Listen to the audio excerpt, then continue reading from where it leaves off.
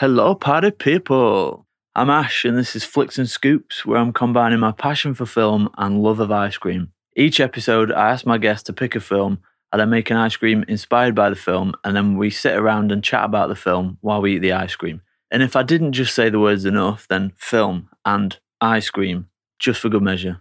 Flicks and Scoops double bill coming at you. Part 1 now, and I'm with Angela Lee, the better half of the team that runs the open mic film night at the independent Wolf Kino in Knockhill. Angela's opted to discuss Wong Kar-wai's Chungking Express whilst we stuff our faces with ice cream. As per usual, here's your spoiler warning. If you haven't seen Chungking Express and you want to watch it before listening to the podcast, then I'd highly recommend it. And even if you have seen it before, watch it again.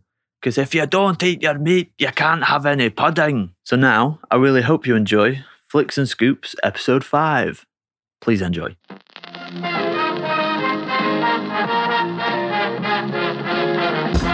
Now it's time for ice cream. And you can get it right here. All right, Flicks and Scoops. Today I'm here with Angela Lee, who's one of the hosts of the open mic film night at Berlin's Wolf Kino. Here's one for the cineasts, Sandinistas. She's chosen Chungking Express, first foreign film on Flicks and Scoops, so congratulations. And without further ado, please welcome Angela Lee. Thank you. Is this the first time you've done a podcast? I believe it is the first time that I've done a podcast. How are you feeling? I feel very happy. Happy because you get to talk about films and eat ice creams? In that order, yes. Even though I sampled the ice cream already and it was very delicious. Good. I'm glad you think so. Yeah. In fact, it was a good time to choose Chungking Express because just 2 days ago,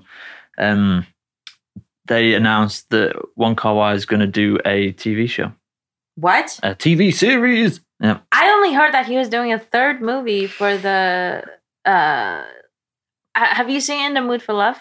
Yeah. That there was going to be in the 2046, which is a film that's supposed to be a sequel, that he's doing a third one. But I didn't know about this TV series. What? I'll send you the article, but I think it's because cool. the 2046 production was put on hold. It's called I hated 2046. Blossoms Shanghai.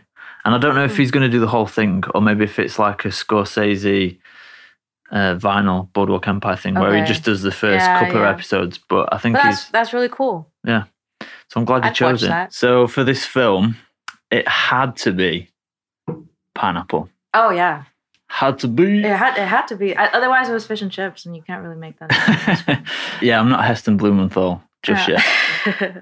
So it was a caramelized pineapple ice cream with homemade caramel sauce. Really? Let me tell you. Yeah. It's not actually that difficult. It's just melted butter and sugar. Yeah. But I'm glad you like it. For me, there wasn't enough pineapple. Yeah, you said that to me when we were talking about when I asked you what the ice cream was going to be, and you said there wasn't enough pineapple. But I actually think that as a caramel influenced or like incorporated ice cream was actually really good because I feel like, and it's just my personal opinion, but when there's too much too much sugar and too much caramel in the ice cream, in like a caramel ice cream, it usually kind of destroys it. So I think the pineapple is secondary to the caramel in this ice cream, but I think because of the pineapple and the chunks, very distinctive chunks that you can taste, it kind of offsets the like saccharine nature of the caramel. So I think that was it was a good balance. Thanks. I'm glad you liked it. Yeah. It was either that or syrup, but don't nobody want to drink no syrup in ice cream. The caramel, I'm so surprised by this ice cream. It was beyond my imaginations. Really. Cool. So we are recording this it's kind of like the tail end of lockdown. Yes. The Rona lockdown now, I would say. How's it been for you? How's the old quarantine been going? Well, on the topic of ice cream, I certainly haven't had that much ice cream this summer, which is normally not. It had never occurred to me that might be a marker of how your summer was. But I just remember today when I was eating other ice creams during the day that I really haven't had that much ice cream this summer. And maybe that's because of Corona. Because you've been inside Right. more than outside. Yeah. Like you're not sitting in the parks and buying a cone of like some fruity ice cream flavor. And yeah, which reminds me that actually I also eat a lot of ice cream in the winter, like at home. Not homemade, but that you buy in the freezer and you eat it. Was that something you did before you came to Berlin, given the huge ice cream culture here? Yeah, I think that's always been a thing. But when I lived in China, the ice cream, the selection of merchandise was not great. What is there's the big? There's a lot of weird ice cream in China, Mm-hmm. and one of them, like I don't even know if this ice cream exists anymore. But it used to be that when I was a kid, we would get like to go to the shop, like the little like Späti by school, and you can get an ice cream or whatever other snack you wanted. And one of the really popular things, and I think this is because there were a lot of children nearby, is this ice cream called, if you translate it, it's called green tongue. And it's this like frozen jelly that is shaped like a tongue and it's green. But when you like, as you suck on it, as it melts a little bit, it returns to its like original jelly form, and it kind of curls like a tongue. And when if you don't bite it, if you just like kind of suck on it and make it melt a little bit, it feels like you have this like jelly tongue in your mouth, and it was bright green. And you can find a photo of this online. It's yeah. What's the flavor? Like some kind of apple thing, like generic artificial flavor. It sounds crazy. Think of like the artificial flavor you think of when you see like green, like bright green. It's that. Like aftershock shots. Do you know those? No. There's really cheap liquor. Right. Maybe predominant in the UK. Okay. It's like £1 for a shot. Yeah. But it tastes like chemical apple. Exactly. Yeah. I think that's accurate. Unlike you, I think I've been eating too much ice cream. I'm sure you have. During lockdown. Yeah. Mainly through doing this. I've just been I've been an ice cream making machine, which is good because it hones my skills, and it's meant that I've been able to do this. But also I have to walk a little bit extra to make sure that I don't put on the the chub. So whereabouts are you from in China? I was born in Beijing, Mm-hmm. and when I was about 9 years old, I moved with my mom to a town kind of outside of Los Angeles. Mm-hmm. And do you go back to China often? Yeah, I used to go back about every year until when I was 17 and my parents had moved back a year before. And then I joined them a year later and lived there for about 3 years before I came to Berlin. There, I didn't really see my parents that much, but it was really interesting to see a city that I kind of barely remembered through a completely different lens. Mm-hmm. Because a lot has changed during that time as well. So it was interesting to be back there. And when you do go back, do you enjoy it? Does it feel like home still, or do you feel more connected to the American part of your life? Well, I used to enjoy it because it was kind of like a holiday. But then since I moved back there, it wasn't, I don't know, my time spent back there after I properly moved back was really different, I think. It would have been really different to compare to, say, like if I just grew up there, because I had different kinds of friends. Like I didn't really have any Chinese friends the whole 3 years that I lived there. So I was friends with a lot of people who had made a choice to live there, like expats, for example. Yeah. People who moved there. And it was interesting to explore the city that way. And I think it made it more interesting as well, because I think it's inevitable that when you grow up in a place, you kind of hate it in a way because it's associated with a lot of things in your childhood, like having parents and being forced to do things you don't want to do. And to see it as like to see where you live as a choice that you've made, I think really changes how you experience the place. Absolutely. And so it was great to be back there in that sense. And to experience things that you don't get to experience as a child, like drinking on the streets and like having like noodles at 3 a.m. after a night out before you go home and stuff like that. But yeah, I mean, I guess culturally, it helped that I didn't grow up there because of the people that I was friends with. But it was also definitely beneficial that I could speak the language, I can understand it, I can pass as someone who is entirely from there. Mhm. Like no Chinese person would be able to tell that I had like different experiences. Right. And that was also helpful from a practical standpoint of like being able to call like the janitor when something went wrong in my house, but also to be able to understand the perspective of the locals, like the people who live there and the judgments they have about other countries and other kinds of people who have moved there and stuff like that. Yeah, right. And then, so you've been in Berlin for 2 years? For 3 years now. 3 years now. Yeah. And what was the catalyst for you coming here? I moved here because of school. Yeah, because actually the full story is that I had thought about leaving China a year before I actually moved. And my boyfriend at the time, who was from England, had kind of like vetoed my decision to like the possibility of going to England because I had applied to a bunch of schools in England because I didn't think I would be able to find any courses in Europe that are taught in English.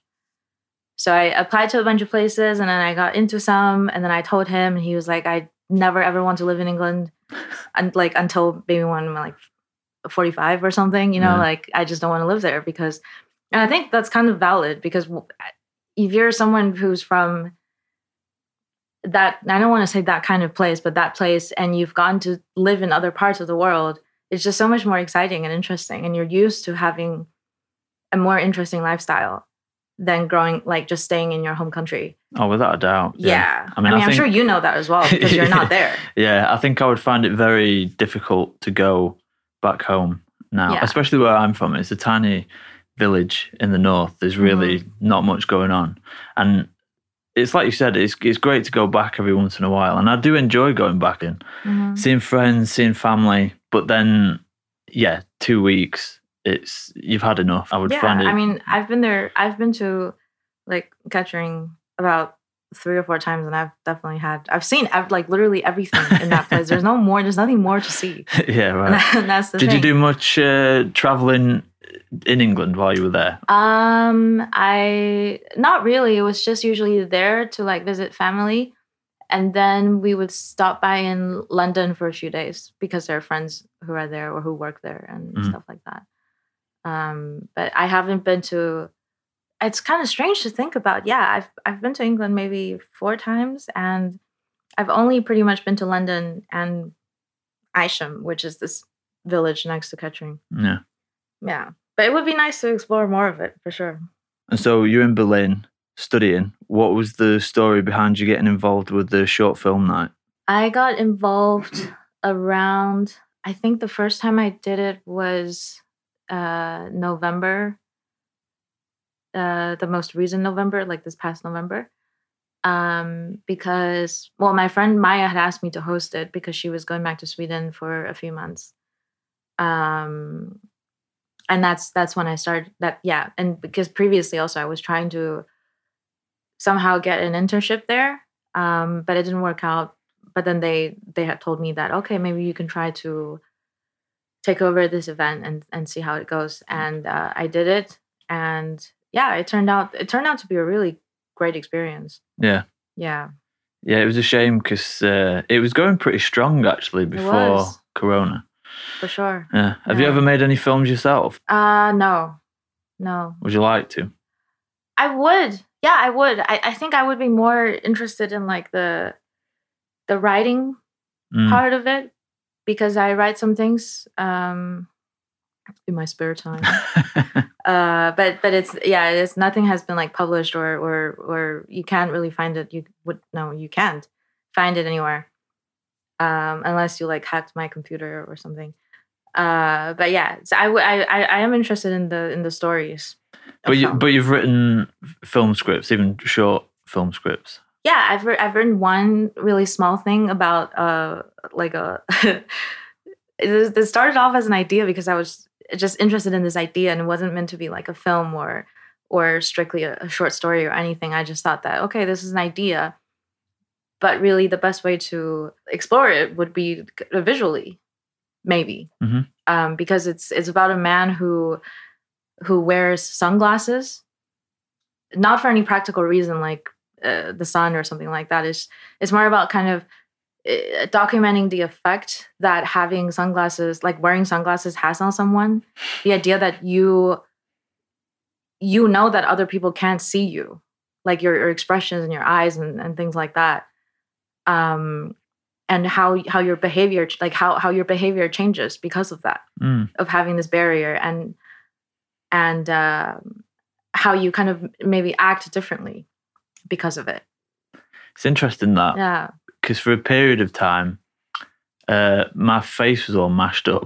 Yeah, I heard about this. Yeah, I had a really huge black eye, and I used to wear sunglasses indoors to cover the black eye, and it definitely changes the way people perceive you and you perceive others.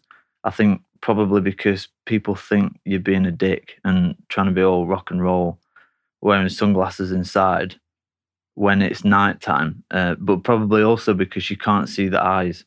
So it's difficult to gauge emotion or how you're reacting to something. Yeah, for sure. Like when it comes to that, I tend to think of this story, this bit from this book, The Curious Incident of the Dog at Nighttime, I think it's called. Yeah. It was a hit, and it's basically it's a book written from the perspective of this child who the audience can kind of, or the reader decides is autistic. It's never explicitly stated, but you can tell that he is on the spectrum somehow. And he draws in this book some people. I can't remember in what context, but the pictures that he draws, they're people who don't have like faces. Basically, like they have a head, but there's no eyes or expressions, basically. And he has to learn them through like cartoons or drawings of what expressions look like. And And I think that speaks a lot about, I think, what your eyes communicate to people. Like when you're looking at someone, they think they're talking to you, and they think that you're like processing information the same way as they are, and that you're having an interaction. And when you don't have that, I don't know how that changes things. Yeah. 我跟他最接近的时候，我们之间的距离只有0.01公分。我对他一无所知。6个钟头之后。他喜欢在另外一个男人。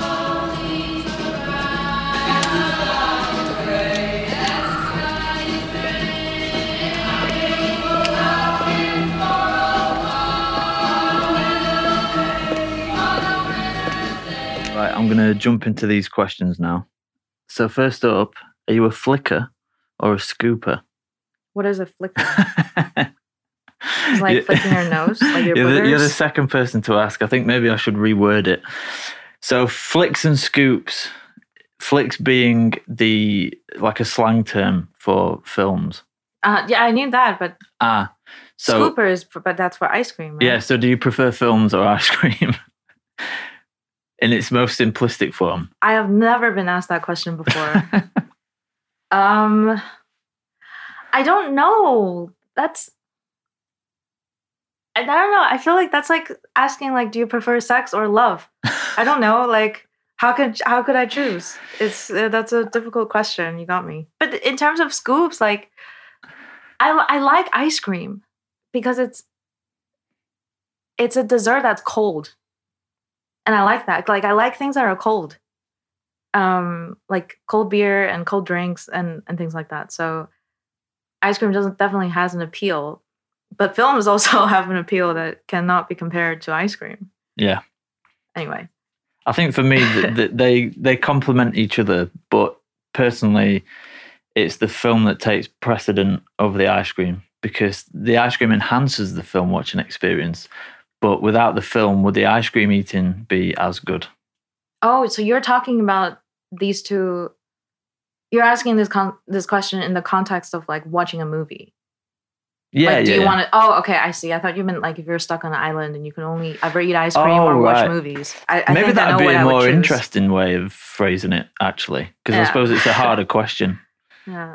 Well, maybe the second one would be a bit easier then. Do you prefer cups or cones? Cones. Cones. I've always been a cone person. Yeah? Yeah. Why is that? Because I like the cone a lot. Like I think it's one of the things that first drew me to ice cream in the first place. Like as a child, the experience of holding the cone, I think, is really important because that's different from holding the stick of a popsicle. Mm-hmm. It's like and also you feel like you're eating two things at once. Yeah. Like you're having the ice cream and then you get this like texture, like the crunch. And I know waffle cones usually like are not that crunchy. But you get this different texture and you feel like you're having, I don't know, like a cookie with your ice cream, which is so cool, I think. Yeah. And actually, I'm so into cones that a few people have laughed at me for this, but when I buy a Cornetto, I don't actually like to eat there's like a chunk of ice cream that sticks out from the cone in a Cornetto. Yeah. And I usually just take a few bites of those because I want to get the hardened chocolate bits on top or whatever like decoration they have on there, like the accessory. I love the accessory. I would like bite it off and then like chop off the top bit of the ice cream because I want to get to the cone. Really? Because that's why I'm having a Cornetto. If I just wanted ice cream, I would just buy ice cream and do the cup thing. That's definitely the most original way I've ever heard anybody eat a Cornetto, that's for sure. Do you like the chocolate bit in the bottom of the... Oh, yeah. Yes. So much. And you know what? Actually, I know that most of the time, if you're eating a Cornetto, by the time you get to the bottom, that chocolate bit has melted a bit. But I actually like it when it's kind of frozen because it's a little bit crunchy. Yeah. I will agree with that. It goes with the cone. Yeah. But I also think there's something really fun about the chocolate melting onto your fingers because by that point, if it's melted, you can't really help the situation. It just kind of melts onto your hand. I hate being all sticky and stuff. Yeah, but that's like eating ice. It's like eating watermelon as a kid or like ice cream where like things are just dripping. You're a fan of the mess, yeah? Yeah. Yeah. Oh, okay. I like the ritual of it. What's your favorite ice cream flavor? What's your go-to flavor? Like if you went to an ice cream store and you had to choose one scoop, what would it be? So I think it depends on, if I was that kind of person, it would depend on who I'm talking to because my actual favorite is mint chocolate. But I know that this is often thought of as like super American and kind of disgusting because I don't know, for some reason it's weird to have mint and chocolate together.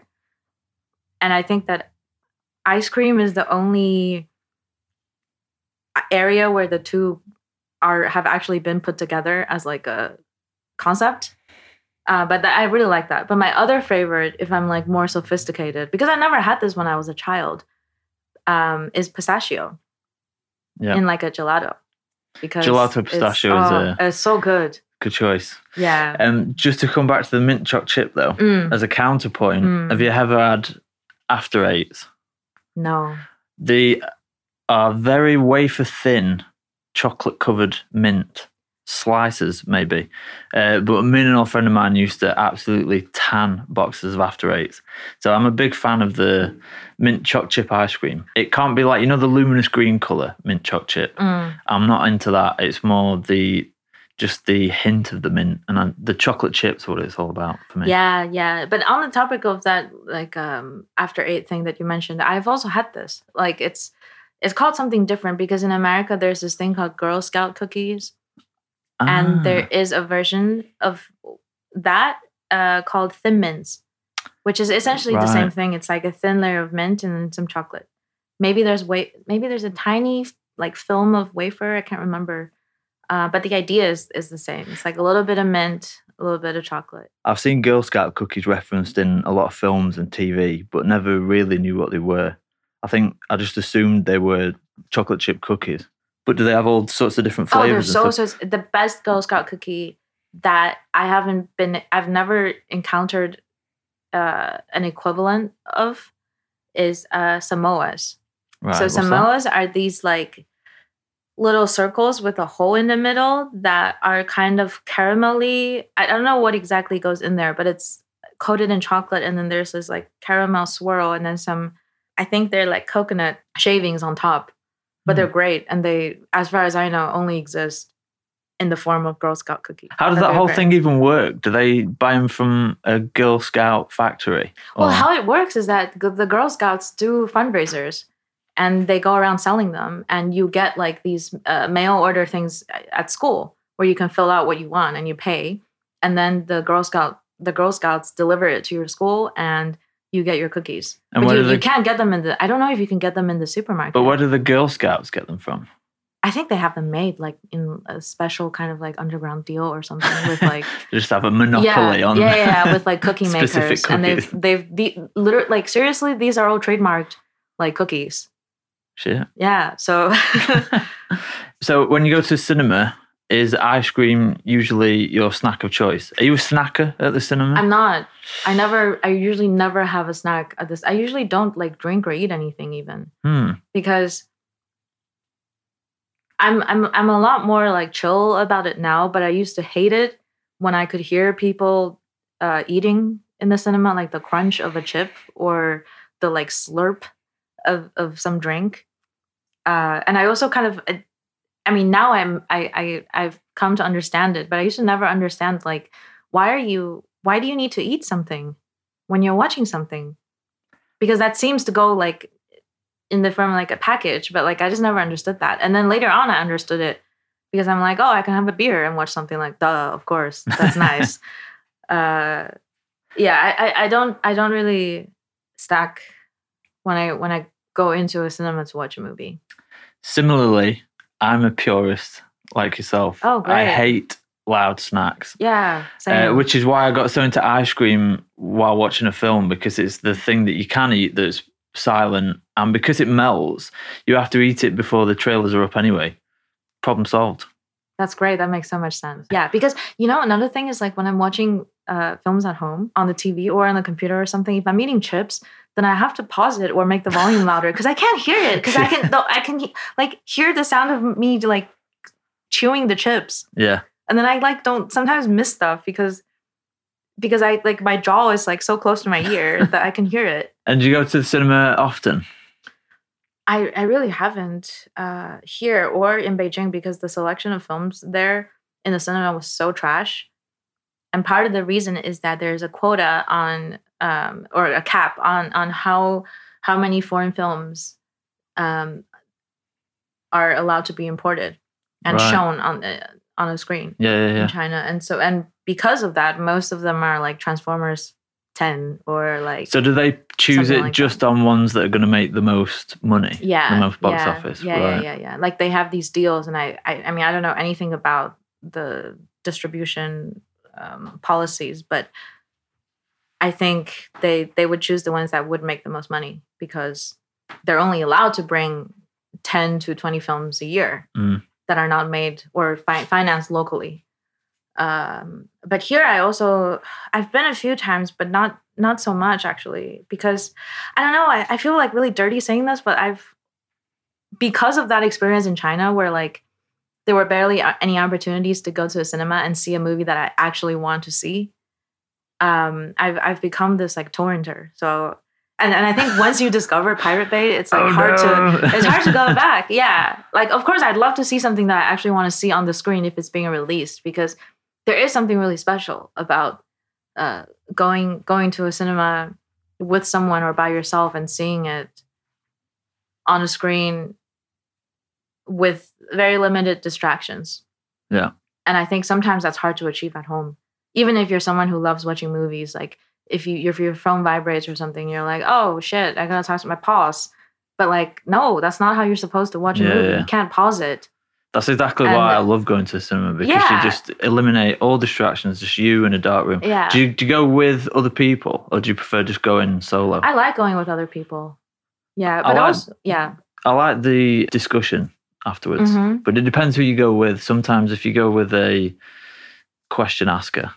Oh, I fucking hate that, because but I think this tends to happen not so much in the cinema based on my personal experience, but like at home or at someone's house when you're watching a movie and they just always want to talk to you or say something or be like, oh, ho, ho, isn't it? And I'm like, no, shut the fuck up. Yeah. I don't like, what? It's just, I find that kind of annoying. Yeah. Cinema is one of the main things that I've missed during the quarantine. But luckily here they've started opening the open air kinos again. I love that idea. And actually, Berlin was the first place where I actually got to experience it. And I think it was last summer or 2 summers ago, I watched Apocalypse Now in an open air. And it was not the director's cut or the original, but this like extended version, which is not the longest. Redux, is it? Yeah, with the one that came out quite recently. I think maybe Redux. Yeah. Where basically they kept the scene with the French family. Oh, yeah, with his colonial family. Yeah. But it's not as long as the like full cut, the director's cut or whatever it's called. Yeah. But it was great because I was sitting in Hasenheide and for like 3.5 hours, I don't know.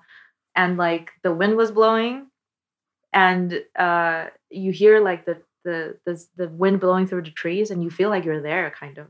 It's a nice point actually, because I went to Hasenheide when they opened again to see Portrait of a Lady on Fire. And a lot of that is by the sea. There's quite a few scenes by the sea. And with the wind, it made it all quite atmospheric. It's great. Like you feel like, because I remember when on the scene on the beach when they were the helicopters were coming and I felt the wind and I was like, fuck, I can like hear the helicopters. It was great. This is Apocalypse Now. Seeing Portrait of a Lady on Fire. Seeing Apocalypse Now at Hasenheide with the wind when it's nighttime and you can look up at the sky and it's not completely black. It's like kind of blue and it's a great experience. Yeah. No, I love it. I think certain films really fit that atmosphere. Definitely. Yeah. I think the one issue that I do have with the cinema scene here, which is actually why I quite like Wolf Kino, is because the program selection tends to be really crap. I don't know what it is, but they seem to get films way later than anywhere else. Like I could see a film 2 months previous and then it just be released at cinemas here. It's a little bit frustrating.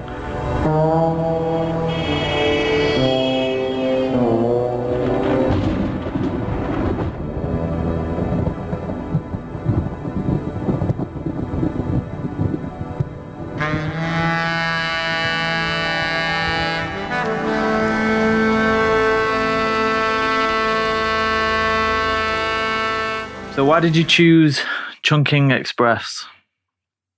Well, I don't know, because when Jonathan told me about this project, I was like really excited, and then I thought, wow, there are like so many things, like so many different films I can talk about, and all of them would be really interesting.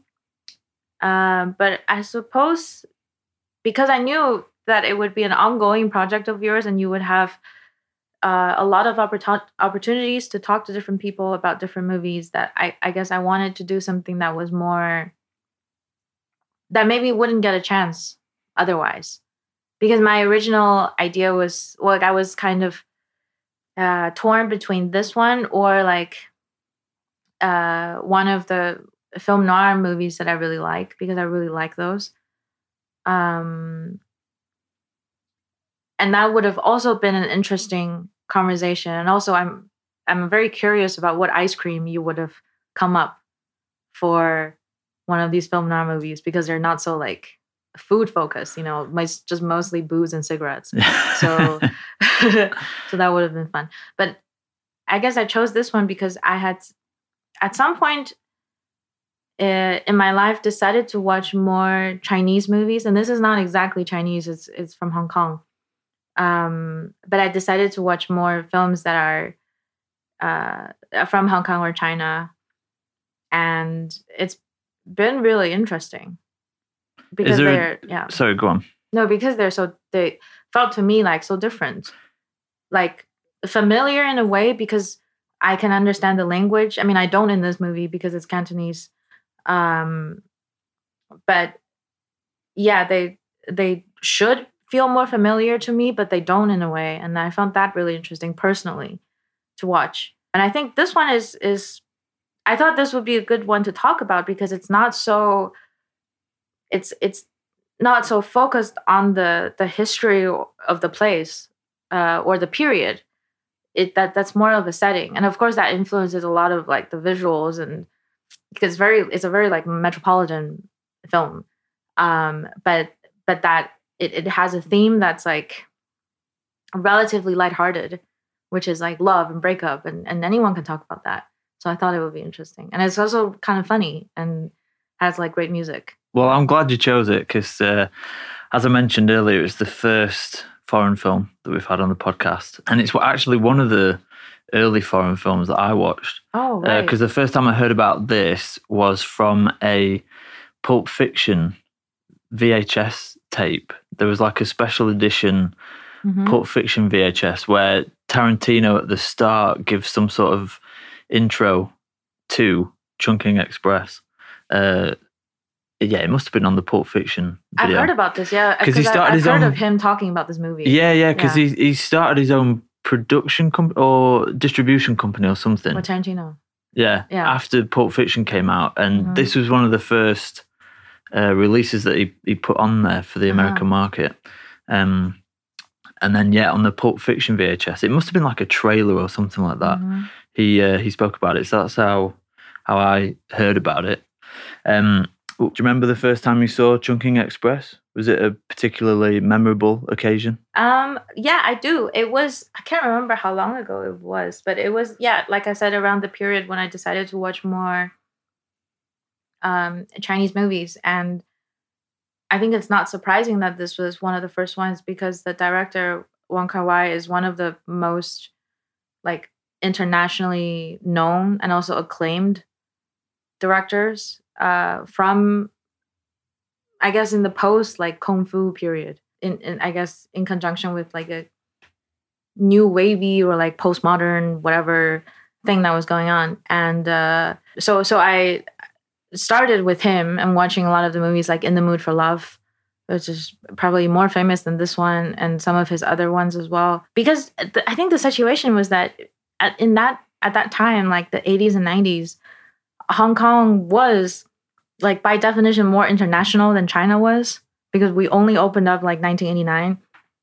And culturally as well, Hong Kong was just a lot more open and advanced and had a lot more opportunities to make things that would eventually enter this like international arena, and people would watch it who are not from Asia or even so that was why I first started watching it. But I watched it, I think, when I was in China after I moved back to Beijing. And at first I mean it's kind of it's an interesting thing because it's not a movie where you watch it and you're like, oh, I really like the story. Because the story, there isn't really a story as such. It's just more of an experience. Like you see the images and you see the visuals and you hear the music and you see the people in the movie and their body language and everything. And it's not a traditional narrative in the sense that that there's a point or that there's something that you should take away from it. It's just like kind of people going about their lives, and it's confusing in a way that I've since realized is very real. Like, sometimes there's not a point. It's just something happens, and this is the effect that it has on people, and you end up talking to like stuffed animals, and that's just how that's just how it happens. So that was the first time I watched it. I think it was a little bit confusing, but I didn't really like try very hard to understand it because I was satisfied by just watching it. Yeah. But the second time I watched it was definitely different because I watched it with my friend, and afterwards she said, I'm not really sure like what happened, and I'm kind of confused. And I thought, like maybe that's how it should be. It's kind of the like, point. Yeah, right. Yeah. Like I'm not gonna pretend I know what happened and then explain like, oh no, but this is what happened, because I think that's not really the point. Yeah, and what it lacks in story, I mean, like you mentioned, it's fairly light on story. It more than compensates for with things like visual stylistics, editing choices that help it become more something that you experience rather than just a film with a linear narrative. And I think this whole idea about repetition and experiences looping and feeling lost in situations in life that become less clear the further you get into them, and particularly love. It manages to encapsulate that feeling really well. Right. And I think at some point, like, people who do film have realized that, you know, you have to use the very, like, nature of this medium with some purpose. That it's not just like, okay, well, I write a story and then immediately that gets, like, on paper with words, and then immediately that gets transferred to images. Because sometimes I think the way that something is shot, or like the way that something is conveyed visually, you can't do with words, and vice versa. Well, it's this whole idea of show, don't tell, you know, use the medium to get your point across rather than being over explanatory with something like dialogue. Yeah. And I mean, the film was made in 4 months, I think it was. Really? Yeah. Wow. I didn't know that. Well, I had a very elementary IMDb search earlier. As you should. Yeah, he was editing the film that he did before, something in Ashes, is it? Oh, Ashes of Time, I think. Yeah, that one. And he was getting too caught up in it and couldn't think of anything else, so he needed a bit of respite from that project. So yeah, sort of quick and dirty, got a team together, shot this really short space of time, and was writing scenes the day of the shooting, which probably makes it feel more human in a way, because, okay, ideas may not be fully fleshed out. I mean, I'm saying that he's done an incredible job, but I mean, in the script writing process, maybe he would have tried to explore something in more depth. Maybe he would have refined something. Yeah, I don't know. But ultimately, the overthinking of something removes that human element. Like in life, we don't usually have that much time to think about the shit that we're saying or doing, which sort of folds in nicely to that fast-paced nature of the film and city life, and specifically Hong Kong. Mm-hmm. Have you been? Yeah, I was there what was it? 2 years ago? 2 summers ago. So 2 years ago that summer. And I mean, I had been to Hong Kong as a child, but like, as you do, like when you travel as a child, you don't remember fucking anything. Yeah. And it's generally a waste of money. But yeah, I was there 2 years ago, and it's great. It's really such a visually stimulating and distinctive place that is unlike any place that I've been to. Visually, but also in terms of the culture, not even on this like deep level. It's just when you're walking on the street and you experience things, especially as a Chinese person, like because of the history of Hong Kong, there's a lot of I don't know, internationalization or colonialization or Britishization. I don't know, like, but you know, the roads are the signs, like there's English above the Chinese, and it's actually an English name. It's not transliterated, and even the older generation speaks English because of the occupation and stuff, and the food they have there, and just the way, I don't know. I think it's a really interesting place. I don't know. I don't feel super qualified to talk about Hong Kong in a political context, but it's as a person who grew up in mainland China and who has parents who grew up in mainland China during a very like tumultuous time in Chinese history. It's very, as a child even, it was very strange to think of Hong Kong because I never ever thought of Hong Kong as China, and it isn't. But at that time, I mean, it won't be for much longer, I guess. But it was this autonomous district. You know, we had this thing called one country, two systems. And that is referring to Hong Kong, that, yeah, we are technically one country, but we have different politics and different cultures and different ways of being because they were with a Western country for so long. And but just as a child, like the cultural differences, like I just always thought of Hong Kong as this like super, super open place where people could say what they wanted to, and And then when I was older, realizing that, yeah, like they can make the kind of music they wanted to. They can be political. They make movies that Western people watch, and that was super cool. Which is kind of sad that now this is happening with Hong Kong, that, you know, like that's not going to be the case for much longer. Yeah, and that whole mesh of different cultures is referenced no end in Chungking Express. I mean, you see all sorts of different pop culture references littered about. Has it influenced your life at all, this film, would you say? I don't know if I would say that about any film I've seen.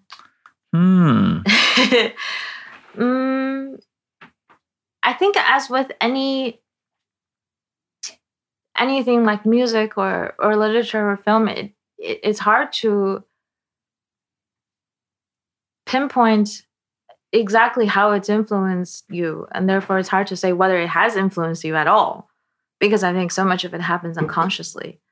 But I think that there is so much comfort in knowing that however you feel, and you know, when you watch a movie and you feel something and you think that this movie gets you, that they understand the experience of being in a breakup, of someone just leaving you because they've discovered other people or something. When you see a film like that, you're like, wow, they get me. And I think there's like tremendous comfort in that fact that like someone gets it, but they can also represent it in a way that is so cool and so like right and so accurate. So I think in that sense, yeah, it has.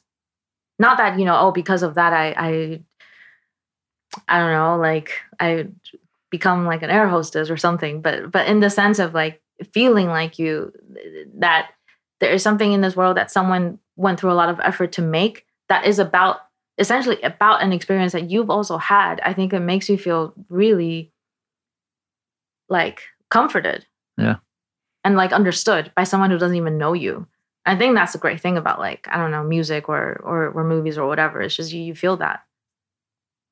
In the short term, it influenced me because you made this ice cream. Well, What a Difference a Day Made hasn't been off my stereo since. Oh my God, you know, I just get something know. stuck in your head. 24 hours. Okay. So would you say that you relate to any characters in particular, or do you see elements of yourself in different characters? Yeah, I think, I don't know. This is a really interesting question, because I feel like with a lot of, well, not a lot of, but maybe two, this one and In the Mood for Love, I feel like I identify more with the male characters than the female characters. I mean, this film a bit different. I think there's a bit of both. Yeah, I think I identify with, maybe with the second story more, like both of these people, like the girl and the guy. Because in the second story, with the second cop, that he, you know, was basically dumped by his girlfriend because he, like, altruistically or out of love for her, introduced to her the concept of choice. So, like, you know the scene where he's like going to the cafe and he's asking, like, oh, he's telling the owner, like, I want to get like fish and chips. And then the owner says, okay, but why don't you also try like chef salad? Maybe she'll like that. Like, give her a choice. Just get both of them and then she can choose. And he does that. And then the next time he comes and he says, oh, I want this thing because she chose that. But maybe and then the owner's like, well, maybe you can offer her a different choice. And he does that. And then she begins to realize that, okay, well, I have a choice. I don't have to be with you. There's other things out there. Yeah. And because of that, and I think that is, I mean, for me, like, it's something you do out of love to someone, you know. You think, oh, you should explore a little bit and have options, and because that would maybe make you happy. And then they actually do that, but they don't choose you, and then you're alone. So I think, so yeah, I definitely like understand that. But also with her, the girl in the second story, where she's like going to his house, like behind his back, and cleaning the apartment and making, I don't know, making it clean and adding new things and slowly like packing away the the memories of the previous girlfriend and helping him move on and stuff. I think I definitely understand that as well, because it's like when you meet someone who's a little bit damaged and you think, oh, I can help you and I want to help you move on and whatnot. So I understand that part as well. Just linking into you identifying with the cops, because I think it plays a lot with subverting gender stereotypes. And I wondered if you think the way it subverts those gender stereotypes enforces the idea that both are equal, or does it do more to highlight the irrelevance of, I'd go so far as to say, a personality, especially in the case of Faye, who ends up pretty much forgetting her previous life and personality and becoming an air hostess, and just how much are people willing to compromise for a way of love. How do you mean that it subverts gender? Because that... Subverting, like playing with or overturning traditional gender stereotypes. Like, it's a female who's the gunslinging bad bitch in the gangster underworld, which is something that's more traditionally portrayed by a male character. And it's the policemen who are more melancholic and getting emotional over girls, which again, it's more traditionally associated with female parts. Oh, okay, I see what you mean. So that the guys are actually portrayed as being really heartbroken. Yeah. I don't know. That hadn't occurred to me, that the idea of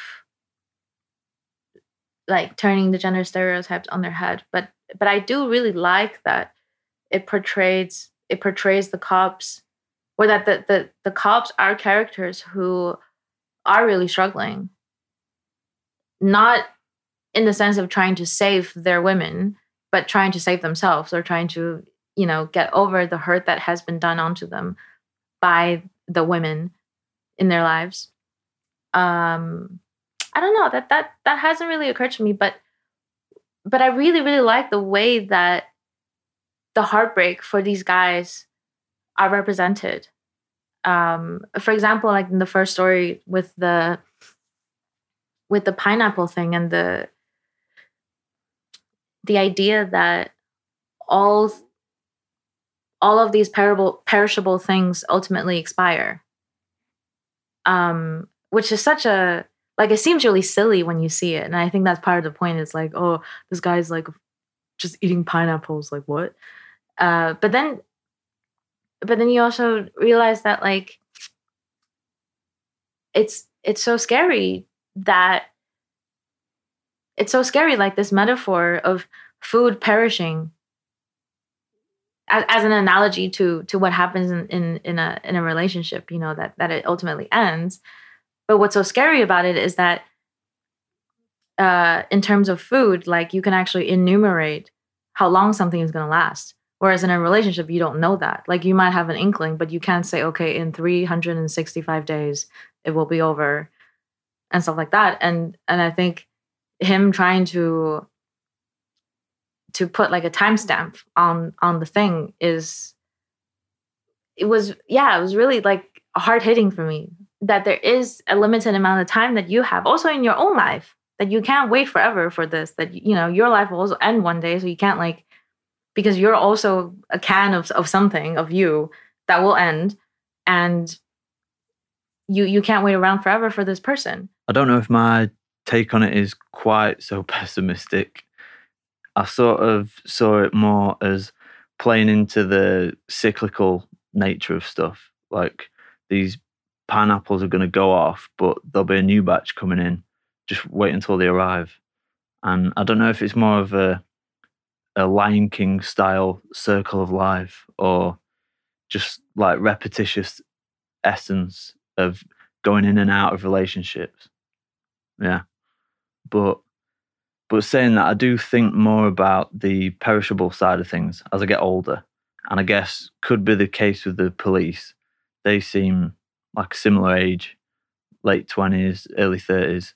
And I suppose for a lot of people, it's the point in life where you start settling down, having families. And if you're not in that situation, and all your peers around you and your friends are getting into those sorts of situations, then you can easily start dwelling on this sort of shit. Do you have a preference over the storylines?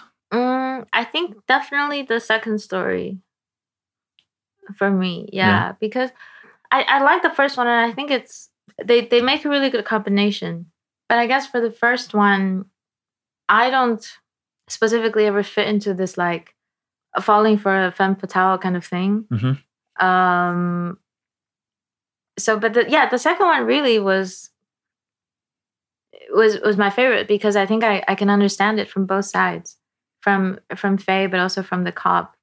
That from the cop's perspective, like how difficult it is to really move on from something, even though you realize that you're not doing very well by like dwelling in this state, and you recognize very clearly by talking to the stuffed animals that like you're not doing well, your apartment is a mess, and all of these things. And also the kind of really heartbreaking thing of like introducing someone to choice and letting them go because maybe that is better for them and you respect that person, but then you're left really heartbroken. It's like, okay, well, how do you choose between that? Like, do you want them to be happy, or do you want yourself to be happy? And where does love fit into that? Like, when you love someone, do you want them to be happy and have their life without you? Or like, do you want you try to give them what they want and whatever? That's one of the things that I found funny about this, though, is that the characters start off with such obsessions, and they become so obsessed with those obsessions that they almost lose sight of what they were obsessed about in the first place. Oh, for sure. For me, I preferred the first story, even though I think there was probably more that I related to in the second. Even minor things like Faye dancing to Mamas and Papas. Oh, I love that song. Yeah. How can it ever leave your mind? Great. I mean, I love a good solo dance to music in films. There's a really good one at the end of Beau Travail. Beau Travail? To this day, my French remains terrible. I'd be interested to hear why you like the first story a lot. I guess I've got fond memories of the first time watching it.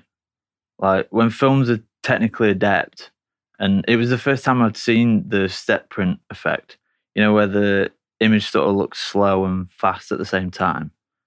I tried it actually when I was filming the ice cream recipe, but my camera wasn't good enough. Stop me if this gets too boring. But films normally filmed at 24 frames a second, and the shutter speed is about double that, so usually 50. But for the step print, you basically shoot at a really low frame rate, like 3 or 4, and then overcrank the shutter speed to maybe 24, 25. And then you duplicate the frames, so maybe there's 3 of the same frame. But my camera doesn't shoot that lower frame rate, sadly. Anyway. Getting back to answering your question, I think basically just the storyline. The second one's less believable. And I'm a sucker for storylines about like drugs and the criminal underworld and schemes and that kind of thing.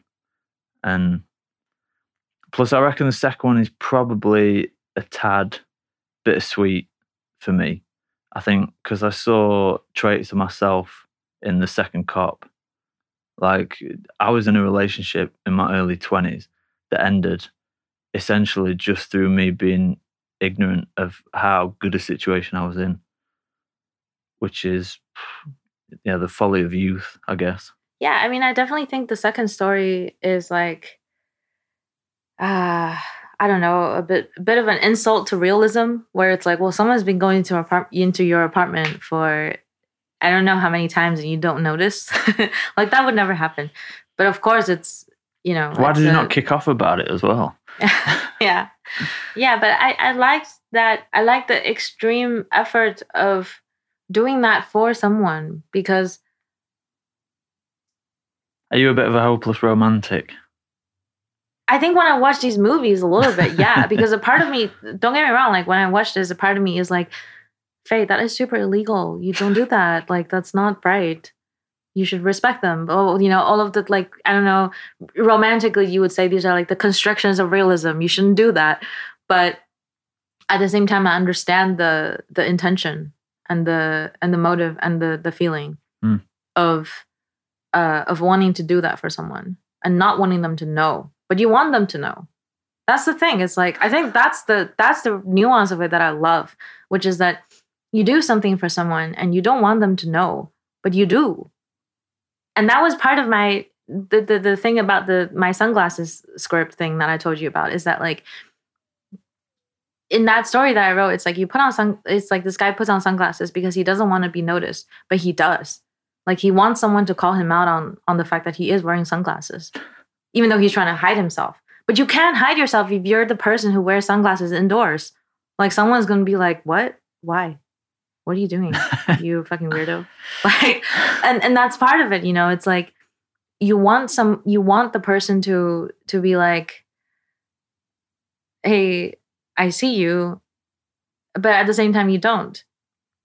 And yeah, like, I don't know how to explain it really. But I like that story for that reason. Is, I think she, of course, like, you go through all of these efforts and you want someone to notice, but you also don't because you're shy or you want to protect them or something. But ultimately you do want someone to notice. And yeah, I think that's like the little fucked up part about it that I like. Got you. Just one last thing that I wanted to touch upon was this sort of visual incoherence, because you have the step printing to hype up the fast-paced atmosphere of the city. You've got these restrictive camera angles to make you feel boxed in, and all these things are done to make you feel disorientated and lack direction. But then that claustrophobic framing and all this exterior noise almost gives more direction to the story, because that's what you focus your attention on. And then even with the framing, where everything's kind of vignetted by objects or shelves or door frames, gives it more orientation. Would you agree with that, or do you think I'm just talking shite? No, I do. And I think that worked massively in the favor of this film because of how claustrophobic the apartments in Hong Kong can feel. Like, when she's going to clean clean the second cop's apartment in the second story, like, that apartment is so claustrophobic and it's so messy. And usually when the camera is just following the person, whoever's in there doing something, you really feel very claustrophobic because it's so small. But it like contains so much of the history of that person, even just in like a tiny, tiny place. And many times it feels almost like kind of like overstuffed, you know, with things. And in that shop in the first story, when there are like so many pineapple cans and there's a dog in the background, you're just like, like there's not enough space in your house for you to get over this breakup because you have so much shit in this house that is related to that. And I think it's the same in the second story, that the way it's shot, I mean, there are like very few locations in the movie, and they're all somehow kind of connected. You know, there's like the actual like Chongqing Mansions, which is this giant building in Hong Kong where multiple floors, where there's lots of hostels, lots of immigrants like Indians and drug dealers and whatnot. And then there are the two cops' apartments, and then there's that cafe where a lot of the dialogue happens. And then like this market where the second cop like eats lunch, and then Faye runs into him and stuff. And all of it is very busy. Like, you never feel like, okay, you have any quiet times to process these things. It's just like going on and on. And I think, that's definitely a quality that the place brings to the film. 我好成功咁喺25,000尺高空上面勾引咗一個。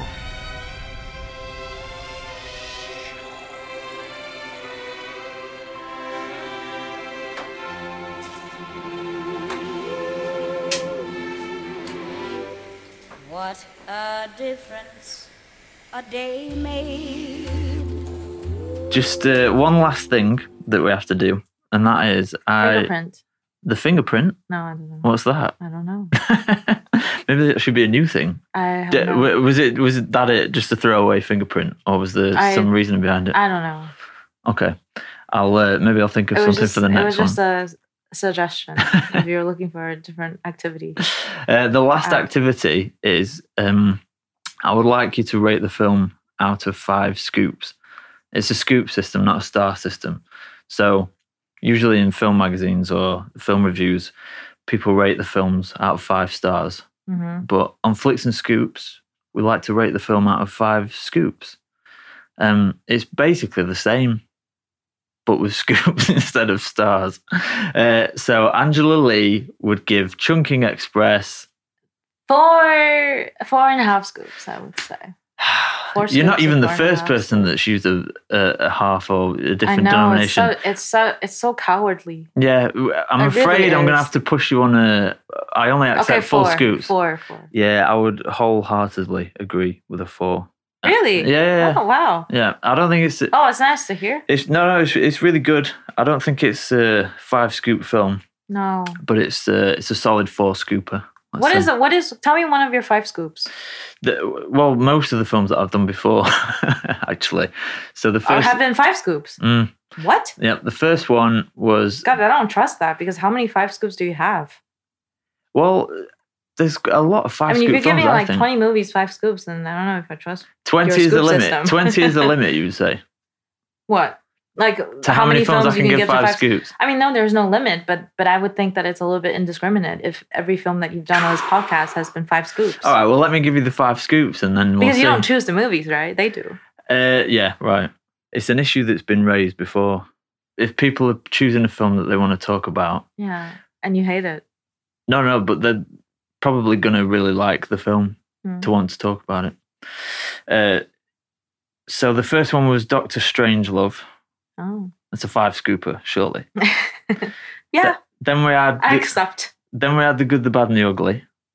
Also, I accept. Okay. Then it was Big Lebowski.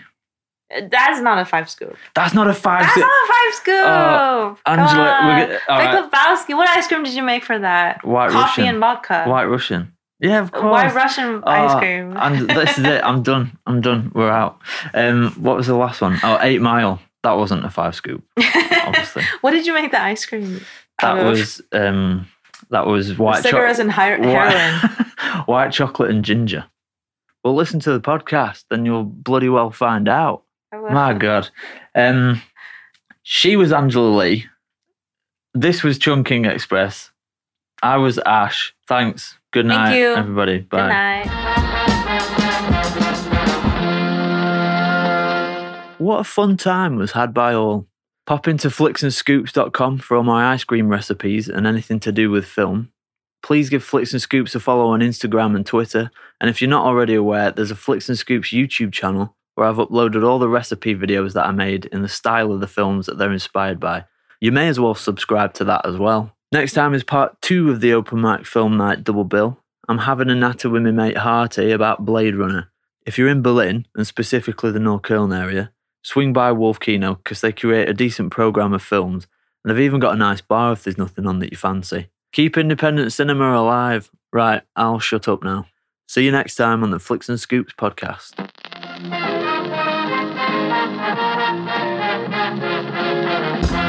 Now it's time for ice cream. And you can get it right here.